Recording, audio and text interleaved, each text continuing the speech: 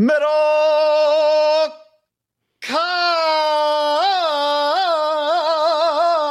yeah.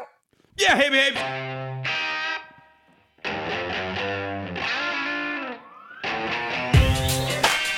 Give myself some chest tightness on that one. Doing my best Major League Baseball umpire there. I haven't seen any good umpire. Remember Bochy had a pretty legendary one, either his last or second to last year at the Dodgers, where he just fucking lost it. We don't get enough of those anymore. Boone had the one Aaron last Boone. year. What was his? Savages. Yeah. Savages in the box. Brett Gardner usually starts it banging on the inside of the dugout. Yeah. You know, Terry Collins had the legendary one. put our asses in the jackpot. Yeah, they couldn't throw it at Chase Utley, and I miss Terry Collins, who was good friends with Howard Mudd, R.I.P. Oh man, remember hey, I told the story. Terry Collins showed up at the Eagles facility to see Howard in his uni. Oh, because he could walk from the stadiums right next to each other. Yeah, he could walk. He came to the offices in his uni and just a pair of tennis shoes. I saw him walking up the hallway. I'm like, Mets? There he was. I mean, is anything more out of place than a full baseball uniform? Walking down the street guy in his full uni, like a 72-year-old. Like a kid with his mom at the grocery store after baseball practice. Incredible. Hey, everybody, here's the deal. No mailbag this week because you guys left us reviews, but you're only putting a few you're leaving comments. We need questions for the mailbag. So iTunes, leave us a mailbag question. We appreciate that you just send us love. Tell us your favorite bar to hang out at, and we'll fire that bad boy back up next week. Yep. You have to go to Apple iTunes, leave a review, leave a question. You can also go to the Facebook page, Haberman Middlecoff on Facebook, search it, leave a question on one of the posts. All of our podcasts, because of this thing, Zuckerberg didn't, but one of his little minions, who's probably not a little minion, he's probably some multimillionaire, created this thing. You can just listen to the podcast by pressing it on Facebook. It's pretty cool. Leave a question under there. We will also find it, and it's very easy to do. Gotta leave questions, and we'll do the mailbag. Yeah, it seems like people are just don't know about the mailbag. They just leaving reviews. Yeah, we appreciate. I probably wasn't strong enough hammering it home. Sometimes you throw it to me and I'm not paying attention. I'm like, hey, questions, our people. Yes, do that. We appreciate it. If you're watching on YouTube, we have a podcast. The description is down below. If you're listening to the podcast, we have a YouTube channel. Go check that out. One other little announcement is that around 4:30, we'll get the link up early Sunday, so you'll know exactly the timing of it. But we'll be doing pregame for Sunday Night Football. YouTube only. Podcast will come after the Niner Packer game, but YouTube only pregame on the Haberman and Middlecoff YouTube channel. So be sure to join us for that around 4:30 Pacific or so. We'll nail that down this weekend. Pretty big game Sunday night. Can't wait. And then obviously Sunday podcast will be out Monday early morning. Be late night, you know. Yeah, it will be. But, you know. It's the price of doing this tough job, guy. Out of respect for the blue-collar workers, medium blue-collar operation we got right. Yeah. Saint, you know. For all of you listening to this while you're like shoveling hot tar, like you guys are more blue-collar than us. But now, in fairness, I saw PG&E just did a big operation around my condo complex. While there was some very, very tough labor going, also several other people standing around watching. So if you had the shovel in your hand, work was hard. If you were the dude that was like Middlecoff standing there just kind of watching, job not that difficult. Another guy out on the street with a sign, he was listening to music. So it just depends. Well, one guy recognized. One guy recognized, yeah, Middlecoff. Shout out to that guy. Yeah. See that guy. He's like that like guy. on the 46. Wasn't a starter, but he's there. Rotate in 15 he's ready. snaps. Everyone has a role. Everyone has a role. This podcast is sponsored by our friends at Tito's Handmade Vodka, John. Tito's Handmade Vodka, as good as it gets. As somebody in the chat just said, all they buy now is Tito's. Where'd that go? Here we go. Blake. All I drink now. Yeah, thanks, Blake. Well, you know what the key is, guy? On a football weekend, on a sports week, on an American weekend, the Ryder Cup, chanting USA as guys are coming out. It's a fantastic sports weekend, which equals us as guys watching a lot of, as they say in Mexico, deportes, watching a lot of sports. And I know what you guys do when you watch sports. You drink. Tito's. Take us pictures, tweet it at us, Instagram, and tag us any cocktail, whether it's a Tito's and soda, whether it's a John Daly, whether it's a foo-foo drink, whether it's a martini, whatever you're drinking, show us, tag us, and show us your Tito's drink. And I know a lot of you guys go into the stores, the Krogers. I don't even know if they have Krogers out here. Yeah, the H-E-B. Yeah, Safeways, the Albertsons, Targets, you name it. I mean, a gas station. If you go buy a handle, take us that. I love a good picture of just like the handle sitting in the back seat. You know, like, hey, head home, just load it up. Yeah, closed. Yeah, you're drinking responsibly. Yep, but absolutely. But it's the best, John. It is number one. Those of you who didn't try it before and have tried it now, hey, you know. Those of you that knew about it before probably added some legitimacy to us that Tito's jumped on board, just like with the PGA Tour, John. Kelvin on YouTube says, only drink Tito's and bring it to parties because of ham. Yes, nobody is going to be like, you walked in with Tito's? They'll be like, oh my God, you brought the Tito's. Thank you. Thank you. So you're welcome. Be that person that gets the thank you. Tito's handmade vodka, America's original craft vodka, 6-time distilled in copper pots, not columns. It's better. Distilled and bottled in Austin, Texas, 40% alcohol by volume, namely 80 proof. Remember this part. This is important. Crafted to be savored responsibly. Okay, let's all keep our heads out there. Do the right I had some time to kill on Wednesday, wasn't feeling great. Beautiful day, and I looked at myself. I'm like, I could use a tan. So went down to the pool, just laid down, listened to a podcast for like 30 minutes. Girl comes also that lives in the complex, sits there too. We start talking, picks my brain what I do. It just came up about Tito's, and then I go, you want a bottle? She goes, what do you mean? I'm like, I'll go up to my place and grab you a bottle for you and your husband. She was like, are you serious? I'm like, yeah, I'm dead serious. You want a bottle of Tito's? I have a case, so I will give them to you. I think people sometimes are shocked when they're like, Tito's, really? I'm like, yeah, Tito's, really. I mean, I give one to the mail person every day. I give them another bottle. So here, thank you. Devin from Tito's gave me like 9 cases of this stuff. I'm drinking it, but I'm not drinking it fast enough because I'm savoring responsibly, Yeah, that's key. Podcast also brought to you by MyBookie.ag, promo code HAM and the number 1. MyBookie.ag, promo code HAM and the number 1, where right now you can find it all, John. That's where we're going to make our lock of the week and our dud of the week bet. MyBookie will match that deposit dollar for dollar up to $1,000. Anyone watching this right now on YouTube, if you want to gamble, mybookie.ag, promo code HAM1. If you're listening to this podcast and you haven't quite dabbled, and everywhere you look, people talking gambling. Well, here's what you do. If you like this podcast, support us, mybookie.ag, promo code HAM1. You can gamble on everything. I mean everything, right? Football, clearly, college and pro, 1 million props, live betting. Basketball, I guess training camp starts next week. You clearly gamble on the NBA. Baseball playoffs are right here. I think there's usually pretty good value on a quote-unquote underdog in the playoffs. A Cardinals, a Brewers, a White Sox. Like, you can sometimes get a team like that to win the World Series, like 10, 12, 15 to 1. That's something to keep an eye on whenever in the next couple weeks when the playoff seeding is set. Just I want to look at. I like taking a flyer, even just $100 if you can get it like 15 to 1. It's a little golf tournament-y because we've seen it twice with the Giants. Definitely in 14, they came in and all of a sudden they won the World Series. You probably could have got them, I bet like 20, 25 to 1 that year to win the World Series. Yeah. That's a good question. I'd love to see the historical odds on that if somebody has that. So what we're doing is we're doing a lock of the week and dud of the week. We went 0 for 1 with a push week 1. We went 2-0 week 2. No big deal.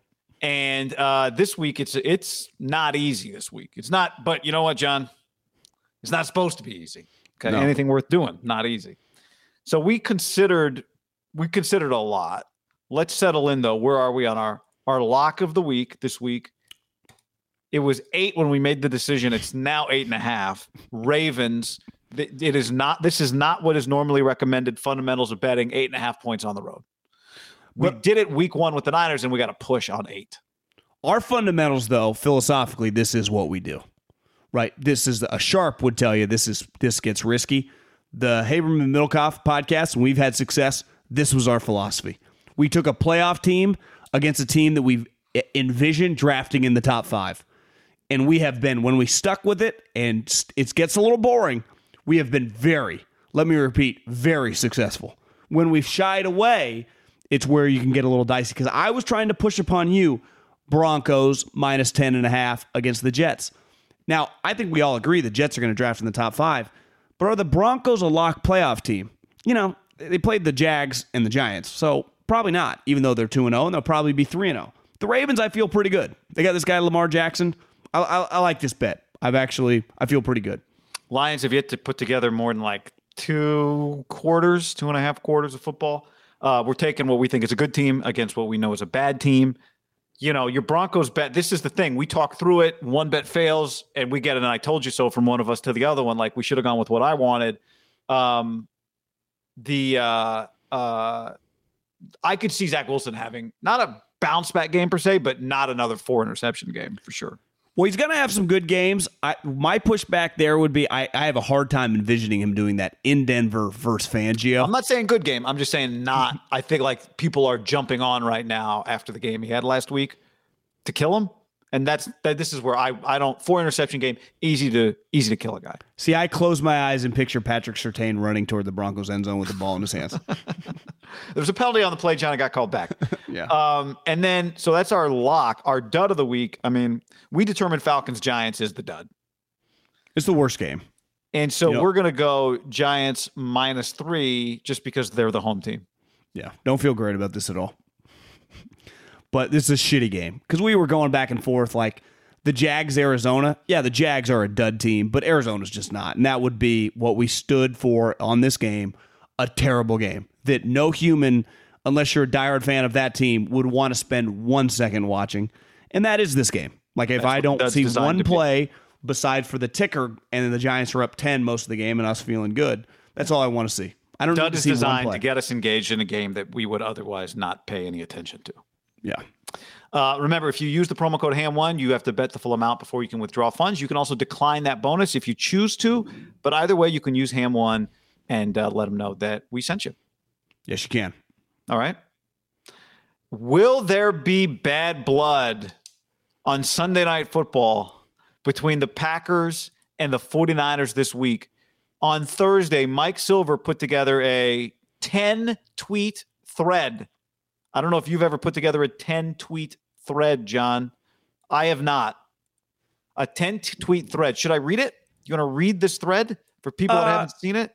Or just summarize it? I'd go summarize because it is, but I mean, 240 characters times 10 is, 2,400 A lot of words. characters. A lot of characters involved in this thread. Wednesday, Matt LaFleur said he holds no ill will towards Kyle Shanahan, longtime friend and colleague. But the Rodgers situation before the draft created a lot of drama between LaFleur, Shanahan, their mutual friends and coaching colleagues last spring, John. One in particular story underscores that strain. Minutes before the 2021 draft, Mike McDaniel, Niners OC, was FaceTiming with Robert Saleh and Mike LaFleur, who's Matt's younger brother. Those two are in Jersey. They're in charge of the Jets. McDaniel's office was open. Some other Niners coaches come in. They're bullshitting with each other. My words, not his. And Shanahan comes into the room. Now, a couple hours earlier, NFL Word had been rocked by reports that Rodgers' desire to leave Green Bay and a report that the Niners had called the Packers, Shanahan to LaFleur to inquire about the trade. Now the Niners are getting ready to pick third overall. The Jets had the 2 pick. Somebody in the room, Shanahan says to Saleh and Mike LaFleur, I hope you guys don't take a different quarterback and cross us up. We haven't looked that hard at Wilson. That in itself is a little crazy, but keep going. Yeah, second time Shanahan's admitted to not doing his due diligence on all the quarterbacks. What do you mean? We already got our quarterback, said Mike LaFleur. Aaron Rodgers. You already got your quarterback, says Mike LaFleur of the Jets, Aaron Rodgers. Yeah. Shanahan tries to brush it off as a joke. He says, hey, tell your brother to call me back. He hasn't returned my calls. Mike LaFleur says, can you blame him? At that point, according to Mike Silver, Shanahan gets upset, hastily leaves the room. In his eyes, he was merely doing his due diligence on behalf of the franchise. To Mike LaFleur, it was clear that blood is thicker than water. Garth Brooks once sang about that. Sunday night approaches. It's heartening that Matt LaFleur and Shanahan are downplaying any tension. They're both accomplished coaches, and the NFL is a stressful business. As for now, Rodgers remains property of the Packers. I don't know if you're allowed to use that language. Okay. One thing you left out that just stands in my mind on the thread was like the Packers thought there was some funny business because John Lynch and Aaron Rodgers are both represented by David Dunn. So, you know, some connection, some back channeling, just some funny business going on. Yeah. I still don't quite understand. There's clearly more to it than just, why would he or, why would he call you back? Right?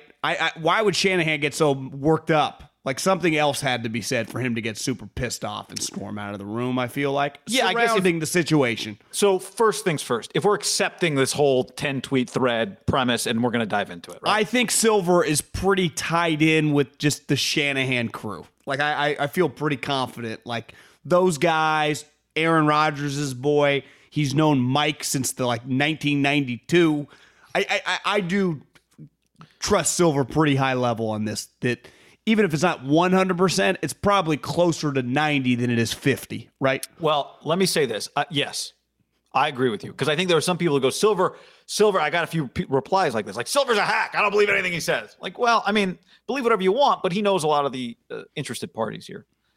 So a couple things I would say. I don't think from the evidence, from the things that we think happened, Kyle did anything wrong. But I would say if you did something wrong and you're feeling a little guilty about it, getting pissed when someone calls you on it is probably the first reaction, right? Yeah. If you were to feel a little guilty about something. Or if Middlecoff, you're a Raider hater. Fuck you. Yeah. But you are.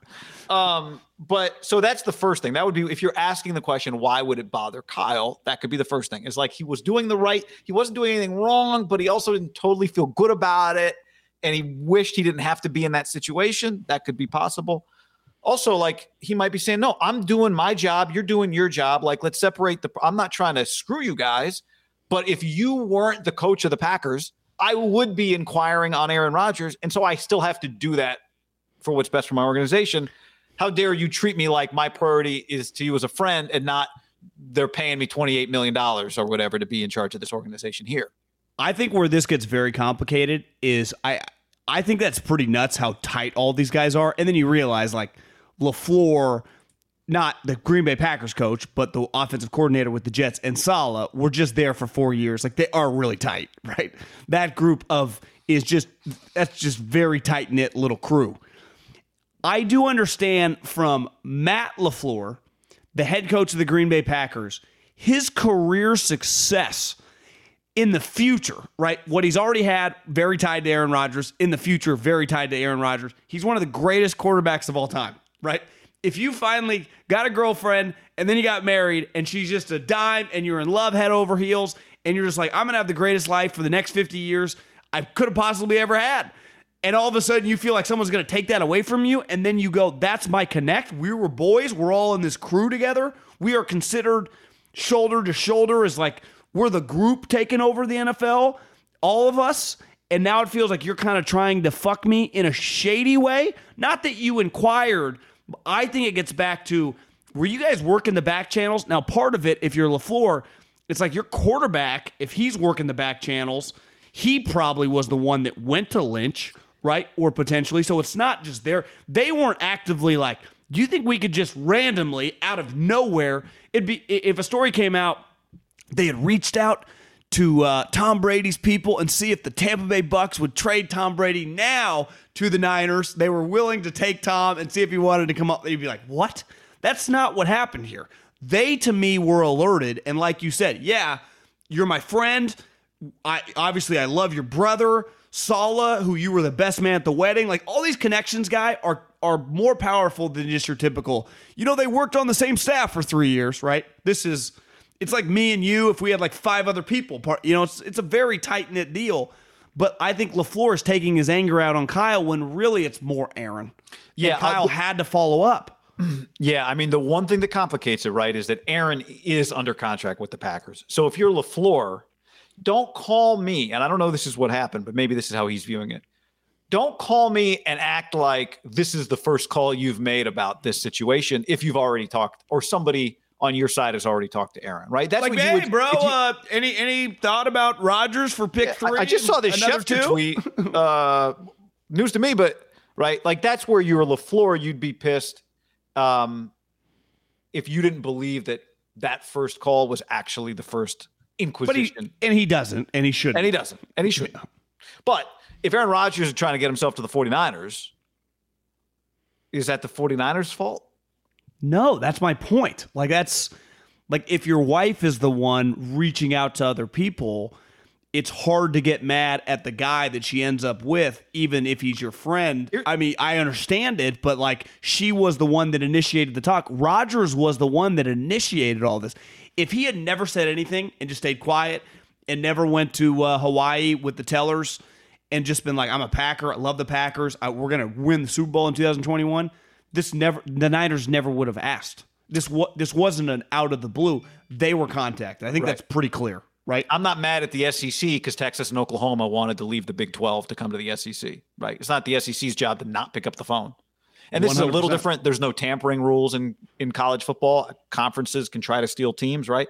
In sports, it's very clear. Like I, as the owner of one team or the coach of one team, cannot reach out to a player who's under contract on another team. Here's where I can't understand if LaFleur was pissed off. If LaFleur didn't know about it, let's just assume he didn't know Aaron was all mad at Gutekunst. Like it was quiet and they weren't alerted to his anger at their inability to alert him to anything that's going on in the organization. They're just, in the clouds or whatever. And all of a sudden Kyle gets wind of this, that Kyle doesn't reach out to him and be like, hey bro, you got a quarterback problem. He's reaching out to us saying to trade for him. I could understand from his point, like Kyle, we've known each other for a decade plus. Our families are now tied together. It wouldn't even be crazy if one day if you heard like one of the LaFleur's godfather was Kyle. Like we are in the solid. Like you wouldn't tip me off to this. I understand it's competitive balance, but over my fucking dead body, I would ever trade you, Rodgers. Why wouldn't you tell me like we have a problem? That is to me would be understandable, right? Yeah, instead of calling to ask, will you trade my quarterback? Like you don't need to act like Bill Belichick here. Just be like, hey man, some weird stuff's going on with Aaron. You and Goot should get together and look into this. That to me would probably be the thing a friend would do. So if you're LaFleur, I could understand hating him after that. Like you tried to fuck me. Especially the thing that complicates it too, right? Is it feels like there was an expiration date on this whole experience, right? In that, like the trade's about to happen tonight. So if we're going to do it, we got to do it right now. Like they were going to put him on they were going to put LaFleur and Gutekunst back against the wall on a deadline. Like he might not come back to you. Right, so that's what Aaron wanted. And we talked about this at the time. That Aaron, to me, the reason that broke when it broke is because Aaron wanted them in a position to have to do something that they wouldn't do if they had 3 weeks to think about it, right? Like, all right, we can get the third pick in the draft. Now, the counter argument would be if you had done it a month earlier, maybe they could have fallen in love with Trey Lance on their own, and maybe they would have wanted to do the trade, right? Yeah. So I didn't think the strategy of it all necessarily worked. It obviously didn't work in the way that we think Aaron wanted it to work. But you're right. There is a world where you go, hey man, you got a problem, and we will 100% take advantage of that problem if we can. But obviously, we need the Niners do need the Packers in order to do that trade. The Niners can't do that deal without Green Bay. No. So in the end, it doesn't do them a lot of good to keep Green Bay in the dark. Agreed. One problem, though, I see is just from a human element. It's hard to balance when you become really good friends with someone and then you go to competing entities and then you just look at it through the prism of, I'm just worried about me and my team. Like our friendship is separate from the industry we're in, so we have to be really aggressive. I think because of the extreme nature of this one, like what you just said, he could have been like, Kyle, I would never trade him to you. You know that in a million years. So for you to ask and pretend like you're just kind of in the dark is kind of offensive to me. Well, if I think you started it with him or that you've been talking to him before you talked to me. But clearly the Niners wouldn't start it with Rodgers. They would need him to reach out, which is pretty obvious that he did, right? Or through his and you pick up that call, but then the next call is, hey, Packers, here's what's going on. We will 100% do this deal. So you guys go talk to Aaron and you figure out if you can't get it done. We want to do a trade right now. Yeah. For Aaron Rodgers. We will. And I would imagine people that are really, really tight, that conversation in situations that are probably much less would be the magnitude of Aaron Rodgers. It could just be like a star corner or something. Those conversations have happened over the years in football, right? With friends. Like, hey man, you got a problem. Just because they're not going to trade him to me. So even if he wants to come to me, he's my friend. Listen, I'm not even worth my headache. But I bet there's been other instances where that has not happened. So it's just the nature of, I'd just say the business, right? I mean, sometimes business, you got to worry about yourself first. I don't want to be wrong about this. I don't want to speak out of pocket, get my flowers. But if I recall, no cap, that night or the day or two after, am I wrong, or were the stories about how it played out the order of phone calls and the timing of phone calls, did they not quite? Was there a little? It was like, wait, I thought you said that so and so called so and so, but it was John, not Kyle, or it was Kyle. Wasn't there a little bit of difference between the stories that got told like Thursday, Friday, Monday? I think it's clear where LaFleur is coming from is understandable, right? Looking back, it's hard to blame him. I think every single human being in his seat, that LaFleur, that's the head coach of the Green Bay Packers, would have the same reaction. And if Mike Silver is kind of what he's alluding to, is really mad and thinks Kyle would have royally fucked him if he could have. Teams piss each other off all the time. It's just rare that there's like this like 3-team triangle FaceTime going on, right? Teams I don't think it's that weird for the Niners and the Jets to be bullshitting their friends. They're just like, who are you going to draft, messing with each other? Right. I'm just saying teams piss each other off all the time because I don't care. Right. I'll piss off another GM. I don't give a rip about him. Like exactly. This is bloodthirst. But it's rare that there's like so many intertwined relationships in the whole thing, right? And Mike LaFleur, how about Mike LaFleur kind of, obviously Matt had vented to him. Big time. And Saleh, maybe. Saleh's best man at his wedding. I mean, this is a little off topic, but I mean, it's part of the thread. What if they would have taken Trey Lance? What would the Niners have done? I know. Taking Mac Jones? Probably. Because Kyle, obviously remember last year, even in mid-COVID, Adam Peters was at the BYU game. Once, his momentum had kind of started, the scouting staff had watched Zach Wilson, but had Kyle not wasted a minute on him? That would have been a desperate I said this starting the day after the draft. From what I'd heard, I believed it was not Justin Fields that was after Trey Lance. It was Mac Jones that Kyle had liked. And this is where, we spent so much time killing all the people who said they're drafting Mac Jones. And I've said this since the beginning of it. Like, you can kill all the people who said it's going to be Mac Jones if you want, but I don't think I didn't think all that stuff was nothing as we look back on it. Like, I think Kyle liked Mac Jones. He did. And there's a lot of evidence that he did. Yeah. And so I don't know. That's a great question. Like, now, would Adam Peters be right there with a booklet as thick on Zach Wilson as he had on Mac Jones going, you only get 10 minutes. Kyle, you got 10 minutes. I'm telling you, if you were prepared to take Trey, then you should take Zach. That could have got dicey fast. That could have got dicey fast. This is a little lesson. Now they don't have a first-round pick for a while. Kyle, you do have some time between free agency and the draft to just the main position. You might as well just do a little of this tape study. Maybe he falls in love. He just loves hard. So once he finds what he wants, he's all in. Yeah. The problem is in the draft, if you're not drafting one, you never know what's going to happen in front of you. Yeah, I mean, if the Jets had not been the team drafting two, he probably would have had to do some more work, right? Maybe he felt a little comfortable with the Jets based on who was there. Well, I mean, if they're FaceTiming him day of the draft, it's what we already knew. They are very tight with them. Yeah. Right. Yeah.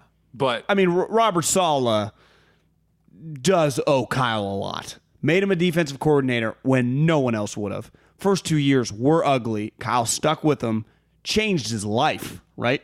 Not only made him a famous NFL human, then led to him becoming a head coach. Not that he didn't deserve it, but I mean, you are tied to the person that kind of puts you on the map, right? At the highest of level, and then changes the fortunes of your family. Right. Yes. When you're not, I don't think if they were coaching at Miami and he was at the Jet, is that happening? It's easy given the teams they're on, right? Joe Douglas, if you're Joe Douglas, do you love that phone call? No. Hey what are we But doing again, that phone call was Mike McDaniel and Mike LaFleur. Yeah, I mean, those guys were probably so fired up. Mike LaFleur and Saleh, they just done all their work. They got their first draft. They're in charge.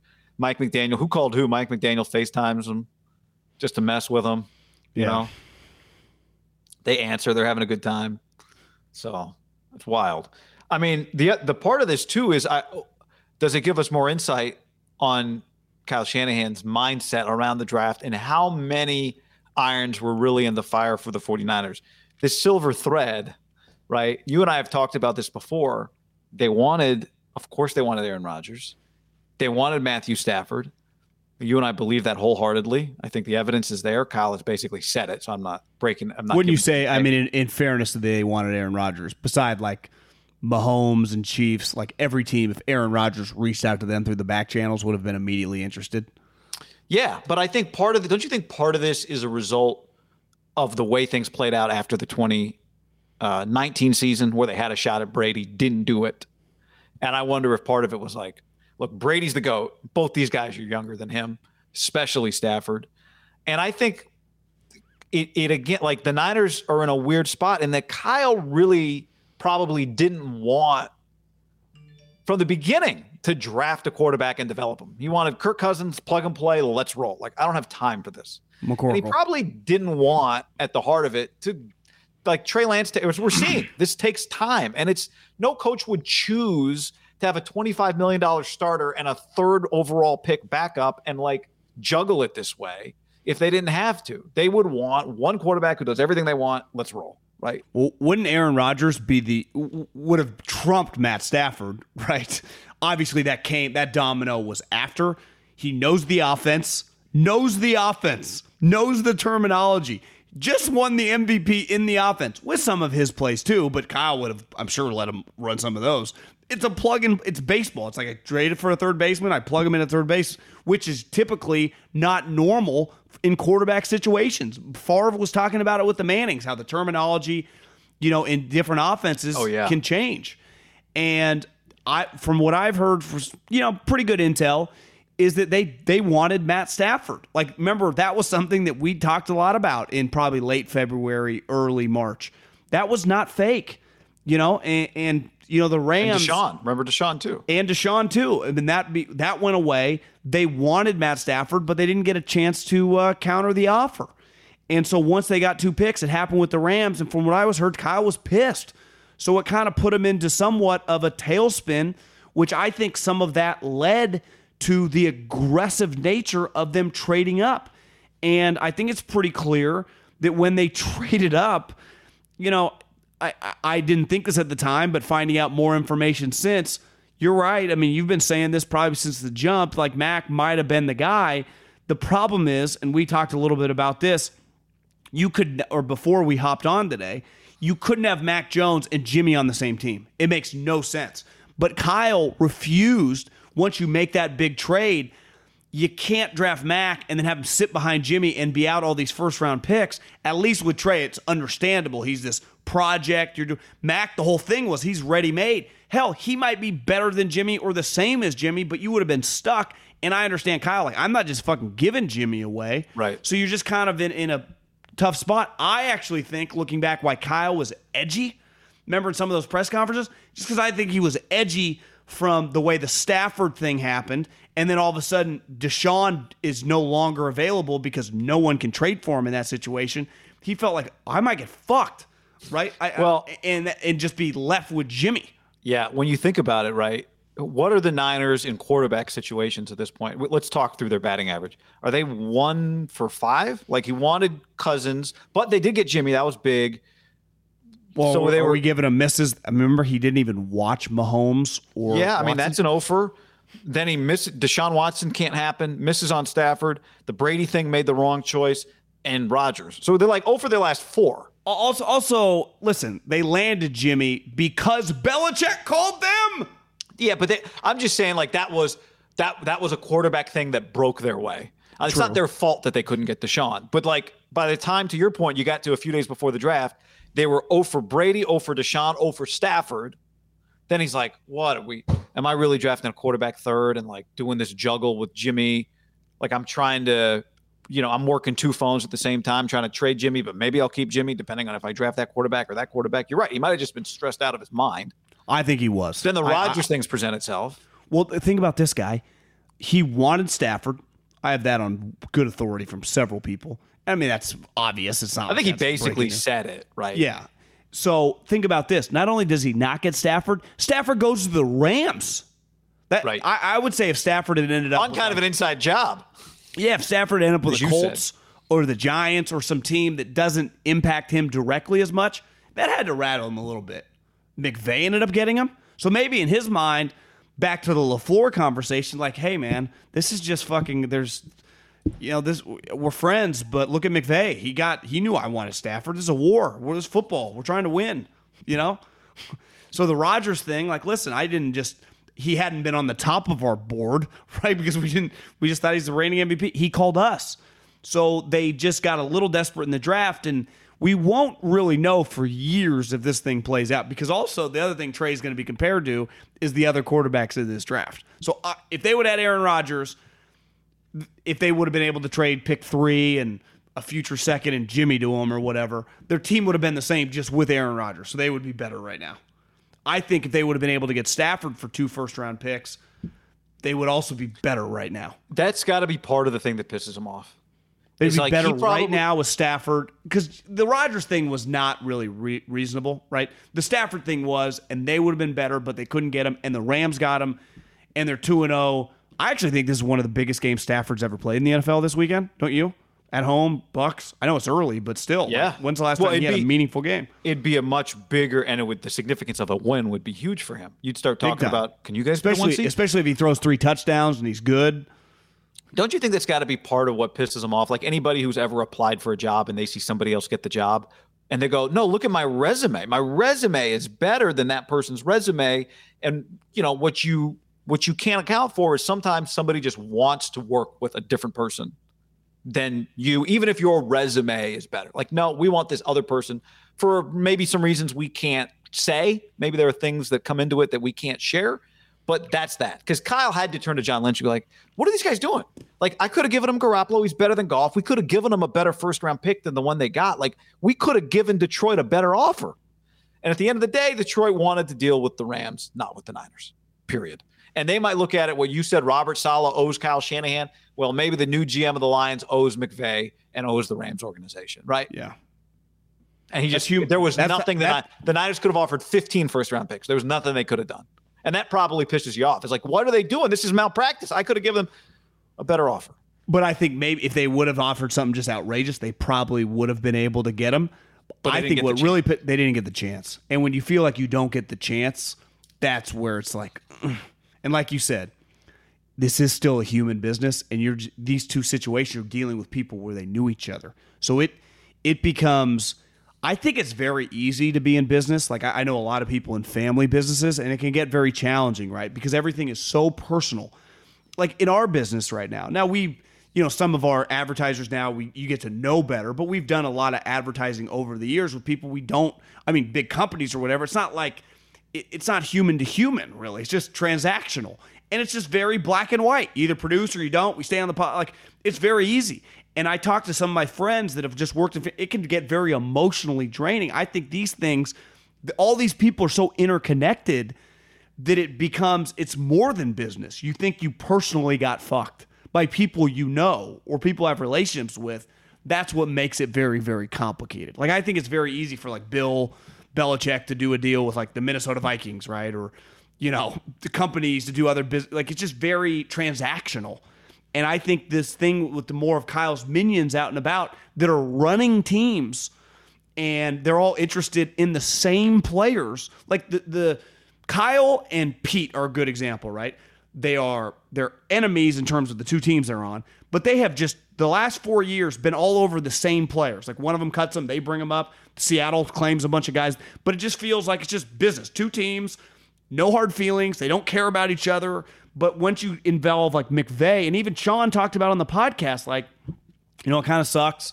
We can't really talk during the season. Like, he was my friend, and now I can't even be friends with him. The only time I really get to bullshit with him is at the combine when we're having beers. But other than that, like, it's just, we're kind of forced to be enemies now. And they've just kind of become at peace with it. Now, they've been doing it a little longer, where I think the Green Bay thing where he jumped the shark, once you throw the curveball in, he's one of the greatest players of all time, right? It's not just like I wanted, Stephon Diggs or Jamal Adams. Like, you wanted not just our player, you wanted basically our franchise. So screw you. My lifeblood.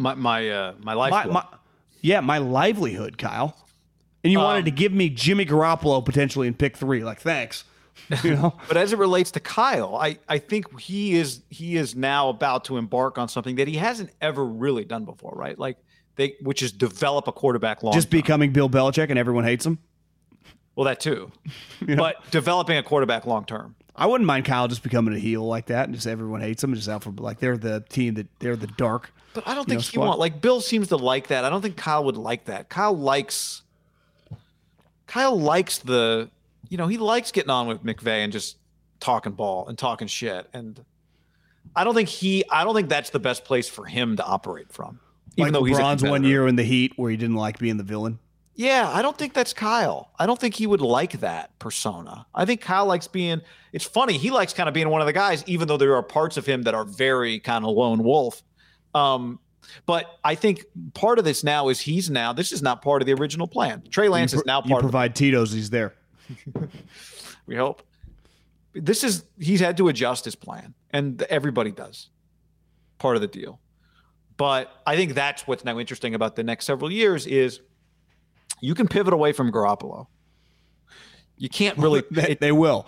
And you can't pivot away from Trey Lance very easily, right? The Cardinals pivoted away from their first round quarterback, but they got the first overall pick and they pivoted, right? Yeah. But that's not how it usually works for people. But it's not even possible. The Niners are out. You saw it with the Texans, right? Now the Niners are not going to be in that situation, but if things turn, you are without bullets in the gun for 2 years. Like that's I think your whole franchise. This is clear. They're all in on this kid. Obviously not necessarily this year, but just over the next 2 or 3 years, they're kind of. Trey could make Kyle's career. He could also derail it. There's no way around it. Well, and if that's what happens, the seeds of that will be traced back to the offseason of 2020, this offseason, when they tried to get other quarterbacks and couldn't. And now sometimes, John, you get lucky. Sometimes you're the Chiefs and you need the Bears to not draft the guy you like. You can tell everybody this was all part of our grand plan, but your grand plan fails if somebody else drafts the guy you like. Sometimes you need a bet to go off the board that you would have taken and you take a 3-team parlay. And sometimes you need things that you thought were going to be best for you, like Deshaun Watson and Matthew Stafford and Aaron Rodgers, to not happen so you can draft Trey Lance. And you end up with the quarterback of the future. Well, one other domino here is, obviously, once Stafford goes to the Rams, Seattle already has an all-time great quarterback, and it's pretty clear Kyler's not bad. Like, the pressure on your quarterback position in this division feels like it. And then you watch Stafford with McVay, you're like, oh, that works. And you watch Kyler, like, has he improved? It's like, goddamn, this is tough.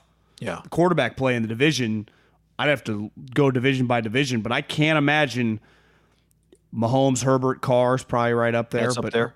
It's a tough. It's as good as it gets. Well, because Russell's a Hall of Famer. Stafford, I think, could become one if he has like an unreal 5-year stretch with the Rams.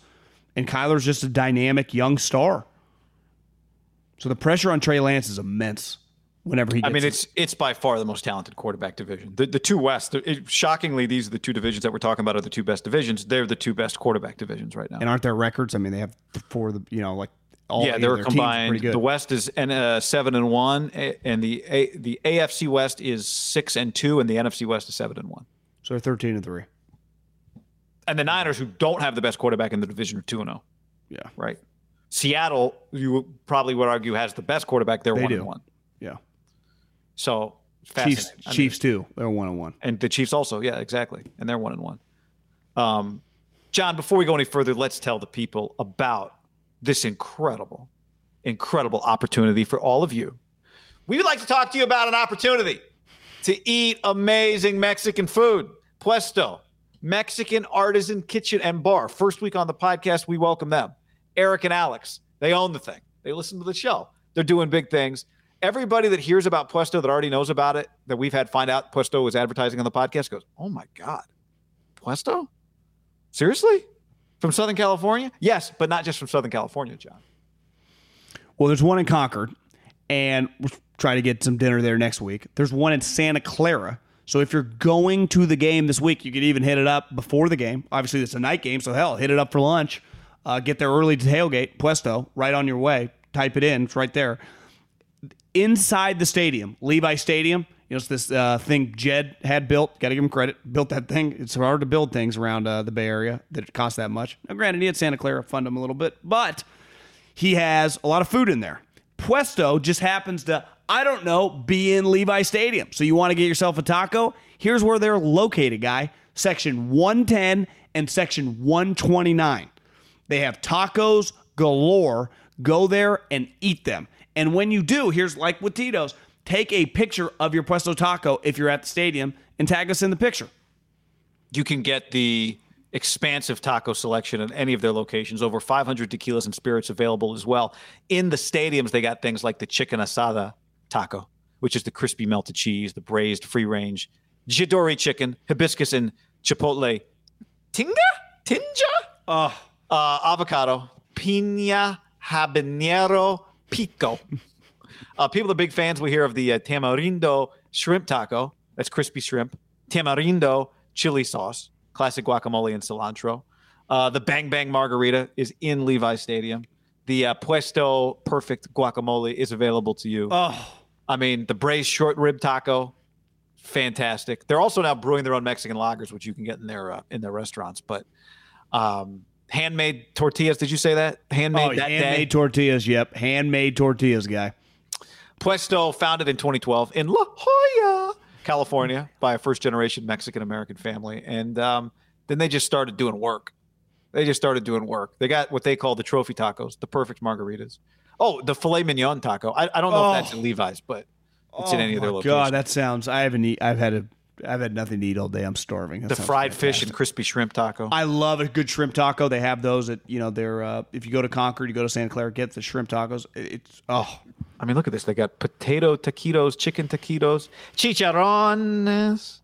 We got to ask them if they'll just give us, just a couple $100 to play with, and let's just eat. Just spend several hours there. Yeah, make it a bang bang at the same restaurant all day. Just not even move. I'm in. Puesto, go check it out. Section 110, 129 if you're going to the game this week. 110, 129. Do it. All right. Send us pics. That's fantastic. Podcast also brought to you by DraftKings. Our friends at DK. It's this little thing called DraftKings. You might have heard of them. They're kind of a big deal. You go to the App Store. If you have an Apple iPhone, I'm sure the phones also have app stores. And you go to this, you type in DraftKings. When you download the app, when you sign up, use the promo code HAM. We obviously have this little thing we call a daily fantasy league. We've been doing it now for over a year. Golf, right up until football season, and now we're in week 3. We have a game going right now. If you're watching us on YouTube, it's linked below. Go get in the game. It's linked below. If you're listening to this on the podcast, I think I tweeted it out the other day. We'll tweet it out again Friday if it's not pulled up. Get in the game. It's really easy. They give you $50,000 to play with. Obviously, it doesn't cost $50,000. You use $10 to enter a game, but they give you a $50,000 salary cap, and then you just build your team within that salary cap. Mahomes might cost $12,000, but you get like a random guy like Trey Sermon for $3,500. So everyone costs different. You put your team together. It's really easy. It's awesome, and then you try to win money. Yeah.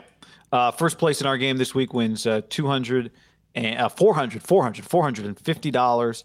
I could even put my lineup together right here, but that goes against the rules. Oh, there's a dummy lineup there. I'm not actually using that lineup with Savannah Ahmed at running back. That's just a dummy lineup. Don't be afraid. That's not my real lineup. I have $15,000 remaining on my dummy lineup. Anyway, you can also use the desktop. You can do the desktop as well, but just use the code HAM when you sign up. New customers get a free shot at millions. Scroll down again. Let me see that lineup. You don't want this lineup. This lineup is not a real lineup. Again, not a real lineup. Okay. Lions defense against the Ravens, not a real lineup. This is just I plug one in case somehow I forget to do it. At least I got something. So that's usually my MO, my modus operandi. Promo code HAM, free shot at millions of dollars in total prizes. Minimum $5 deposit required. Eligibility restrictions apply. See DraftKings.com for details. By the way, on YouTube, John Allen says, any word from Haener? Did Allen notice that we were constantly tweeting at Jake Haener? Is that how he picked up on that? I think he did. We hit him from every angle. Was it that obvious?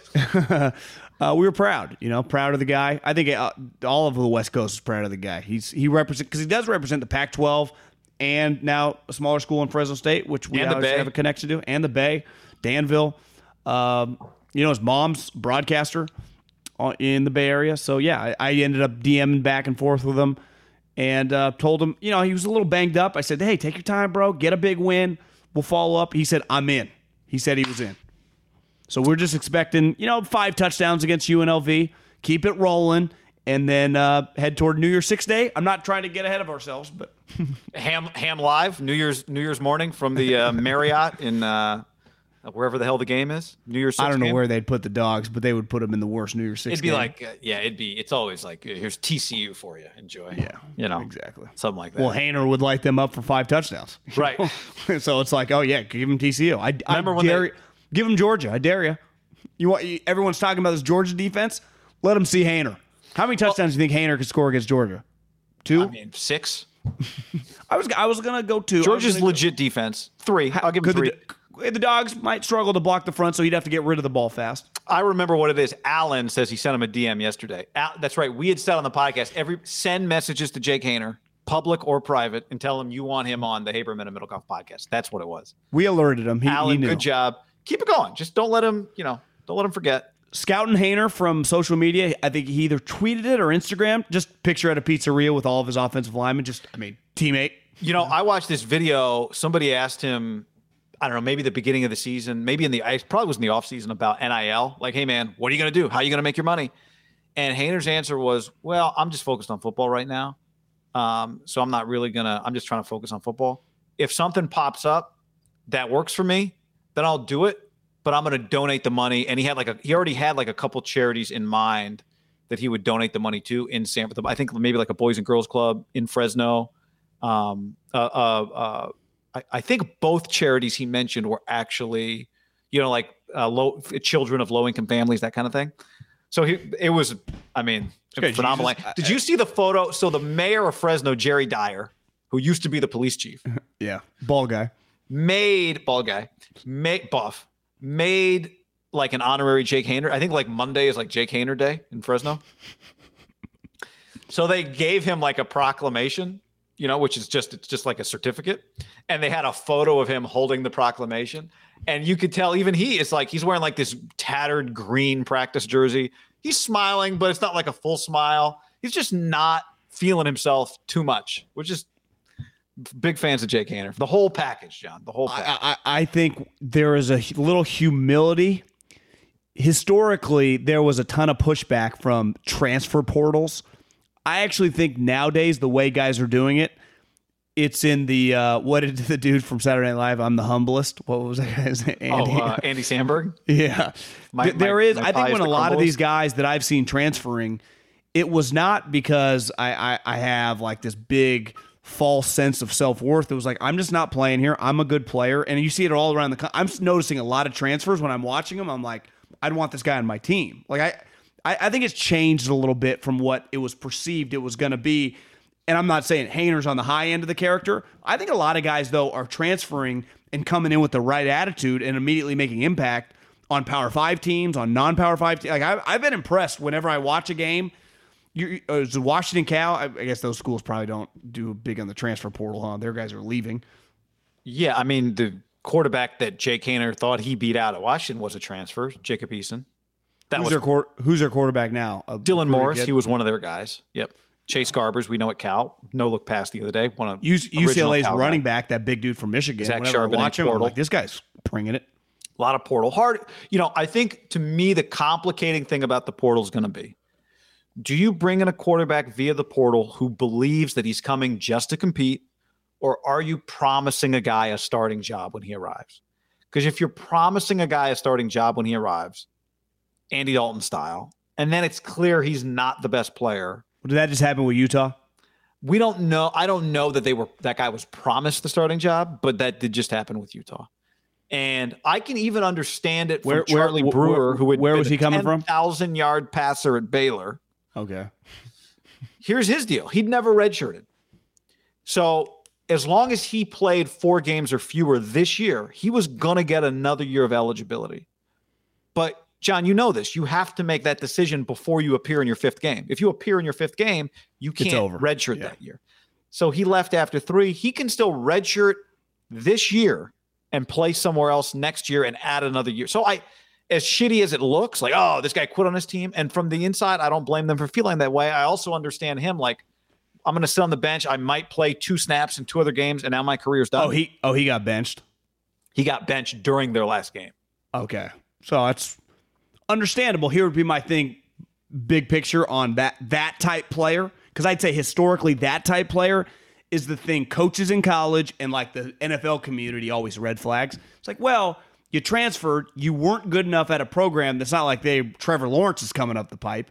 And now you're transferred again. So he's your classic, like he's going to be on 3 separate teams in 3 years. I'll give you another one, though, that has worked out is San Jose State's quarterback, Brent Brennan, rising star, friend of the show. Brent Brennan was on the show. Nick Starkel had been at A&M, Mississippi State, then San Jose State.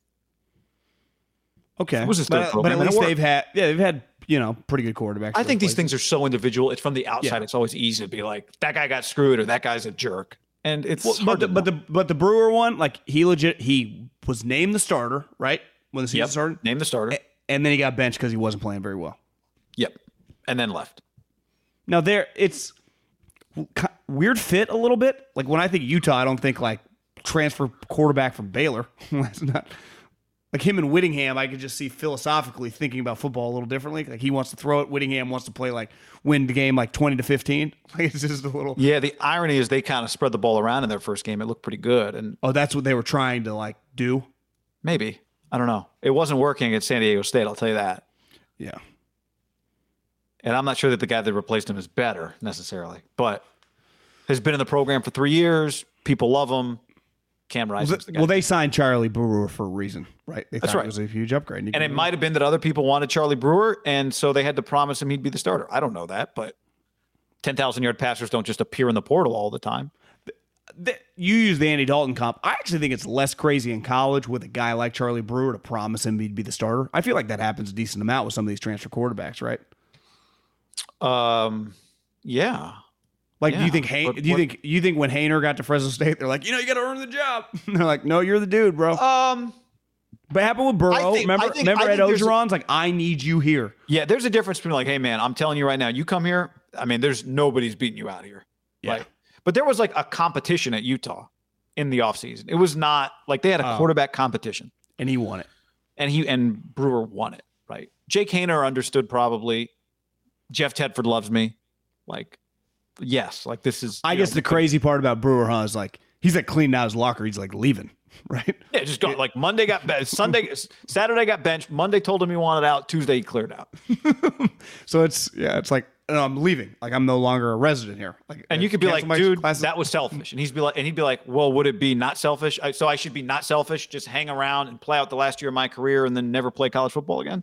That would be as Pat Hill told me, or maybe he said this out loud. I don't know. As the story goes, you don't even quite remember how it happened. The only one who truly cares about you is you.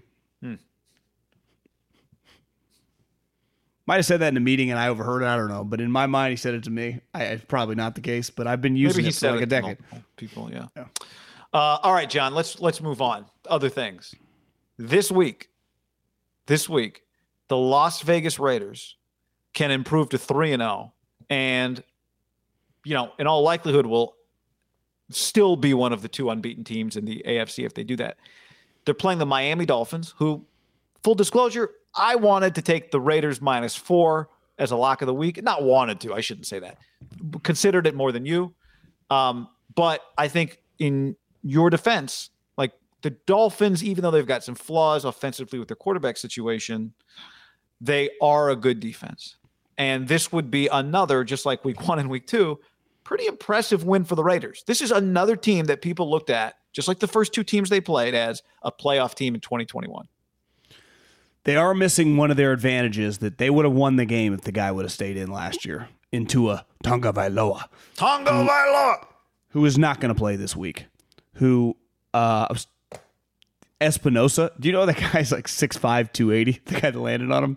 I was like, no wonder you couldn't see Tua, because that guy is massive. So you might want to block the guy that's 6'5", 280 coming at your little quarterback. I tweeted out earlier this week, somewhat tongue-in-cheek, but not really. Who would the Raiders rather play?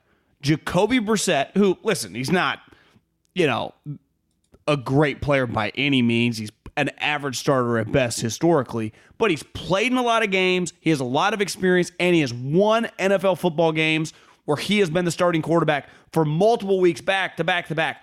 Or Tua, who before Espinosa landed on him, clearly looked a little bit over his head, who they personally had success against last year. So my first thought was like, that Tua injury, not ideal. Like if the Raiders could choose Tua or Jacoby, I think they choose Tua. Do you agree there? Could be argued. Like I don't think it's like black. Yeah, and white. I do think Rodgers, they would take Tua. Tim Boyle. The reason I hesitate is because I do think the Dolphins' offensive line has trouble. They're making a switch at left guard. That guy Liam Eichenberg that we thought the 49ers wanted from Notre Dame is going to start at left guard. He had already started at left tackle because Austin Jackson week 1 was not back from the COVID list in time. And then last week they had a disaster on their hands when the undrafted free agent, whoever the guy at right tackle from Idaho is, couldn't. In fairness, AJ Epinesa is a very good player. Yeah, very good player. But my point is, if you thought Tua was athletic enough to get away from NFL pass rushers, you might think, you know what, Max Crosby coming off that edge, I need a more mobile quarterback. Tua's more. Jacoby's a bad athlete. Then Jacoby. That is the one thing that makes me hesitate. Is like when Max Crosby comes flying around the left edge, is Jacoby Brissett going to be able to get away from him? And you'd say, well, would Tua be able to? The answer might be no on both accounts. So you're right. After thinking it through, I think they'd rather play Tua. The Raiders on a big picture standpoint, when the schedule came out, we thought, and I think most people thought, beside Raider fans, the Raiders are probably staring at 0-2. Right? I mean, the Steelers, even with Ben is now hurt. He's got a pec injury. You see that? But he was they hurt him. But definitely the Ravens game, even though it was at home, that was viewed as very hard. And it was, but they won it. And then obviously they won last week. And they're 2-0, which is, to me, and I guess we talked about this earlier in the week, it's got to be one of the bigger shockers. Not that we didn't think the Raiders would be competitive, because their offense has been really good, and if their defense just tackled a little bit, they could compete to get to 10 wins. But to win those 2 games in this league, win or lose, no one gives a shit how you do it, who's healthy, who's hurt, who you played. Like, they beat Ben, and they beat Lamar. And now they're staring at a team who's kind of reeling right now, who has a legit fatal flaw. Because we've seen it. You just go back to Harbaugh's last year. When you have a fatal offensive line flaw in a tackle or just a key opening in your offensive line that you like, I would do anything to replace this guy. When I was in Philly my second year, Jason Peters tore his Achilles, at least what I was told. It might not have been in his kitchen. It wasn't good, and he missed the season. And we just had to get some random guy, but we couldn't replace him. And when you can't replace a really good player at tackle or can't find good offensive linemen, it ruins everything you have. Like, unless you have Rodgers or Mahomes, you cannot overcome it. And like even Mahomes, once they played a really good team in the Super Bowl, like you can't overcome it. So to me, if their offensive line is clearly, let's just say it becomes one of the worst units in the league. Like we look back at the end of the season, the Dolphins win 6 or 7 games. And they go, we had a bottom 5 offensive line. That would be understandable why you suck, right?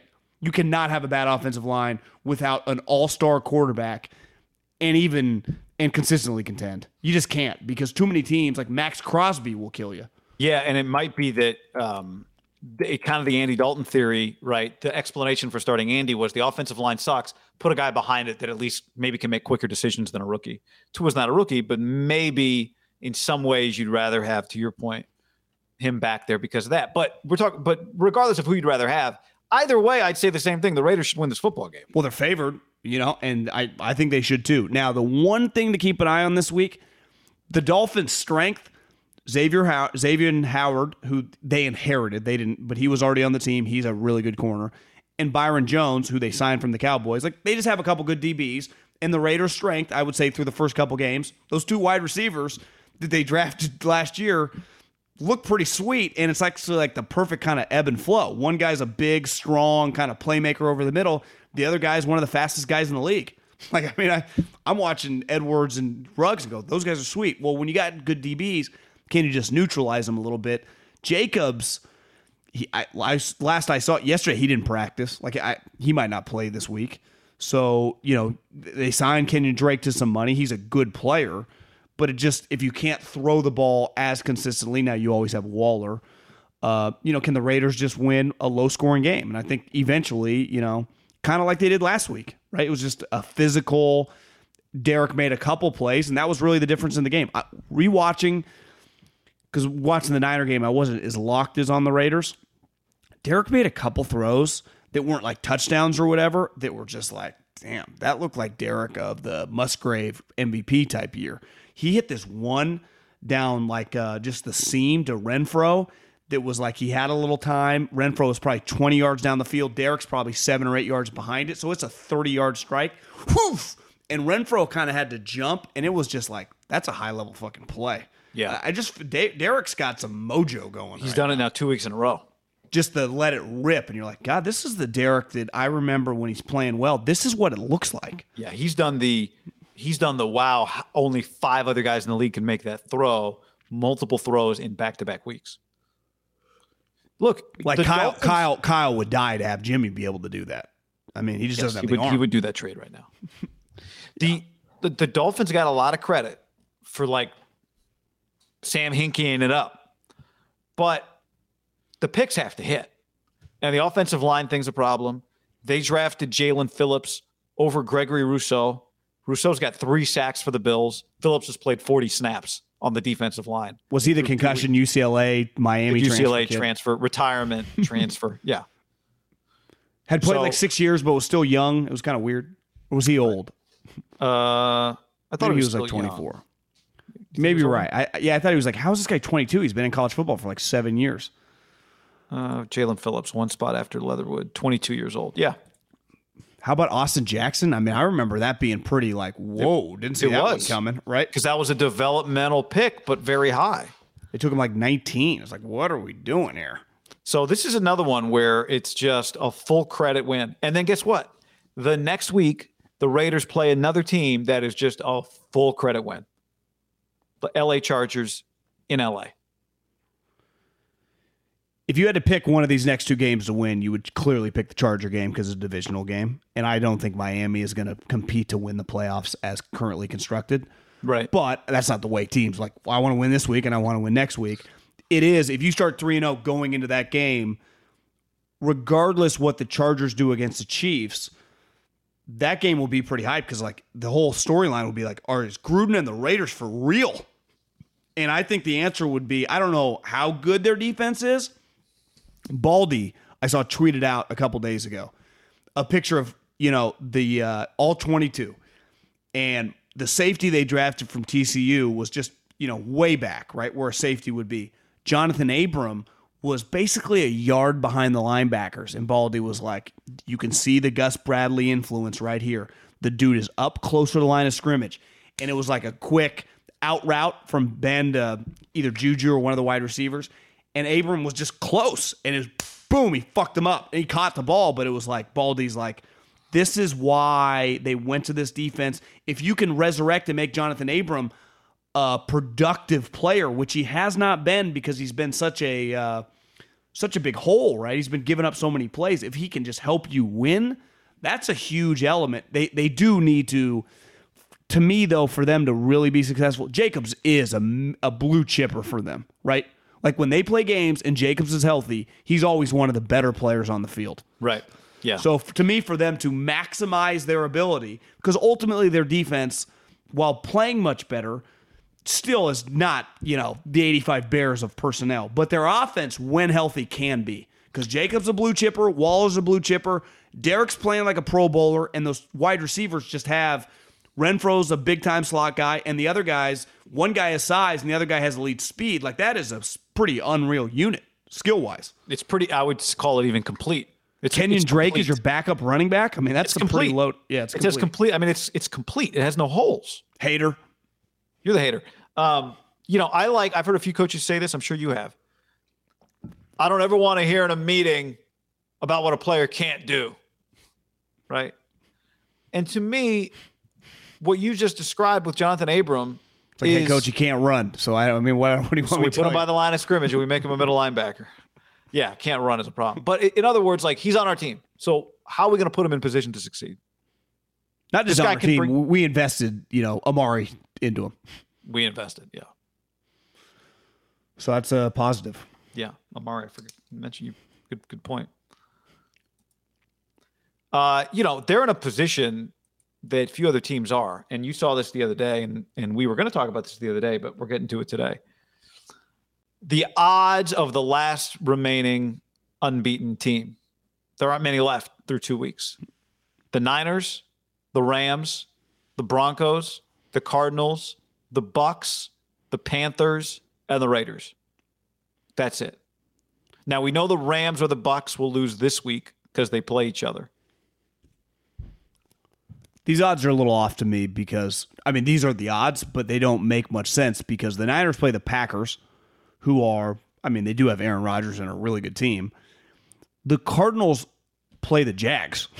So this was on DraftKings Sportsbook, but that to me feels like much better odds. I think, I don't know if it's just because the Niners, are a public team. I don't know. It doesn't quite make sense to me. I actually think the Raiders, now, ultimately the Dolphins, remember last year they didn't have wide receivers. This year they got Waddle and Fuller's back.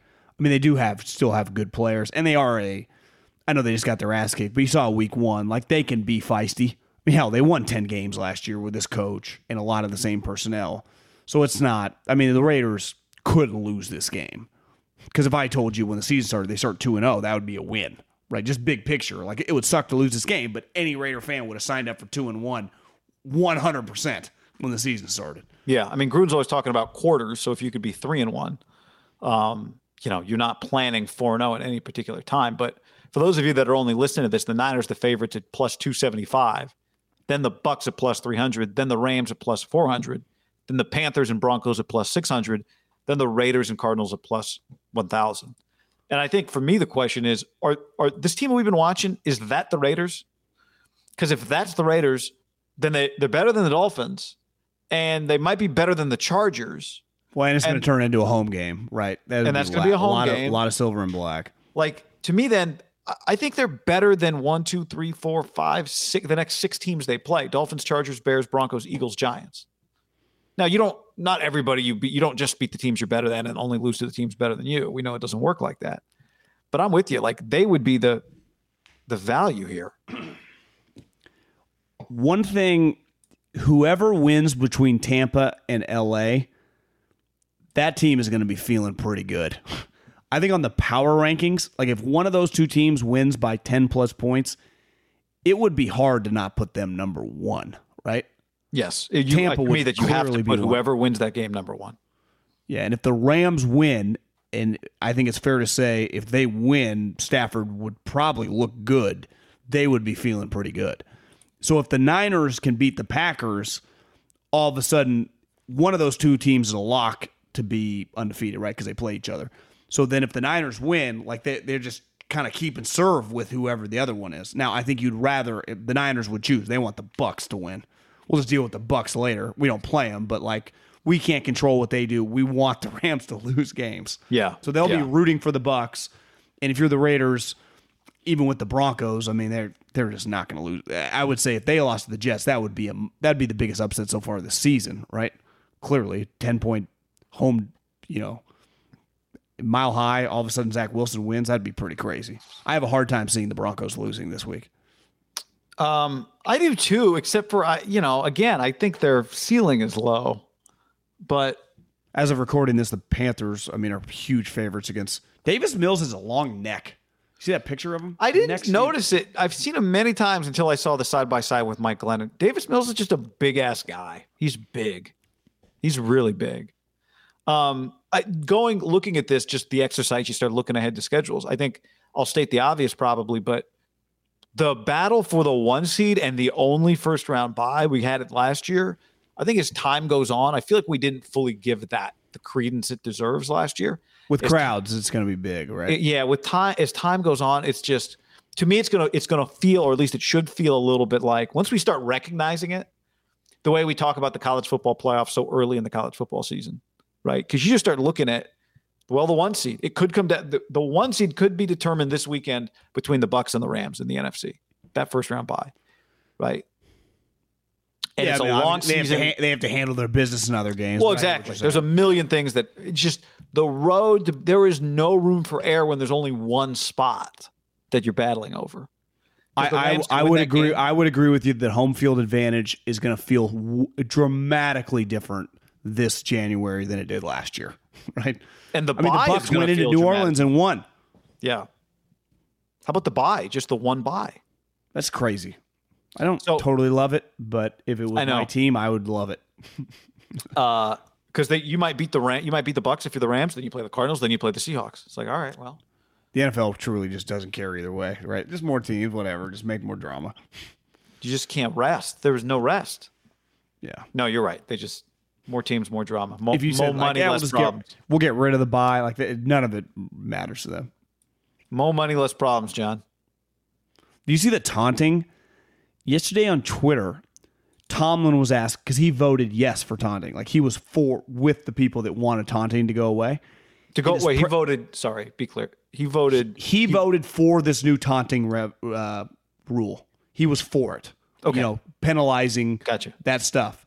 And he said yesterday, not only did I vote for it, I still agree with it. And they asked him, well, it hurt your team last week or one of these weeks. He's like, well, yeah, they better figure it out because it's not going away. And it was clipped from, like a Steelers blog.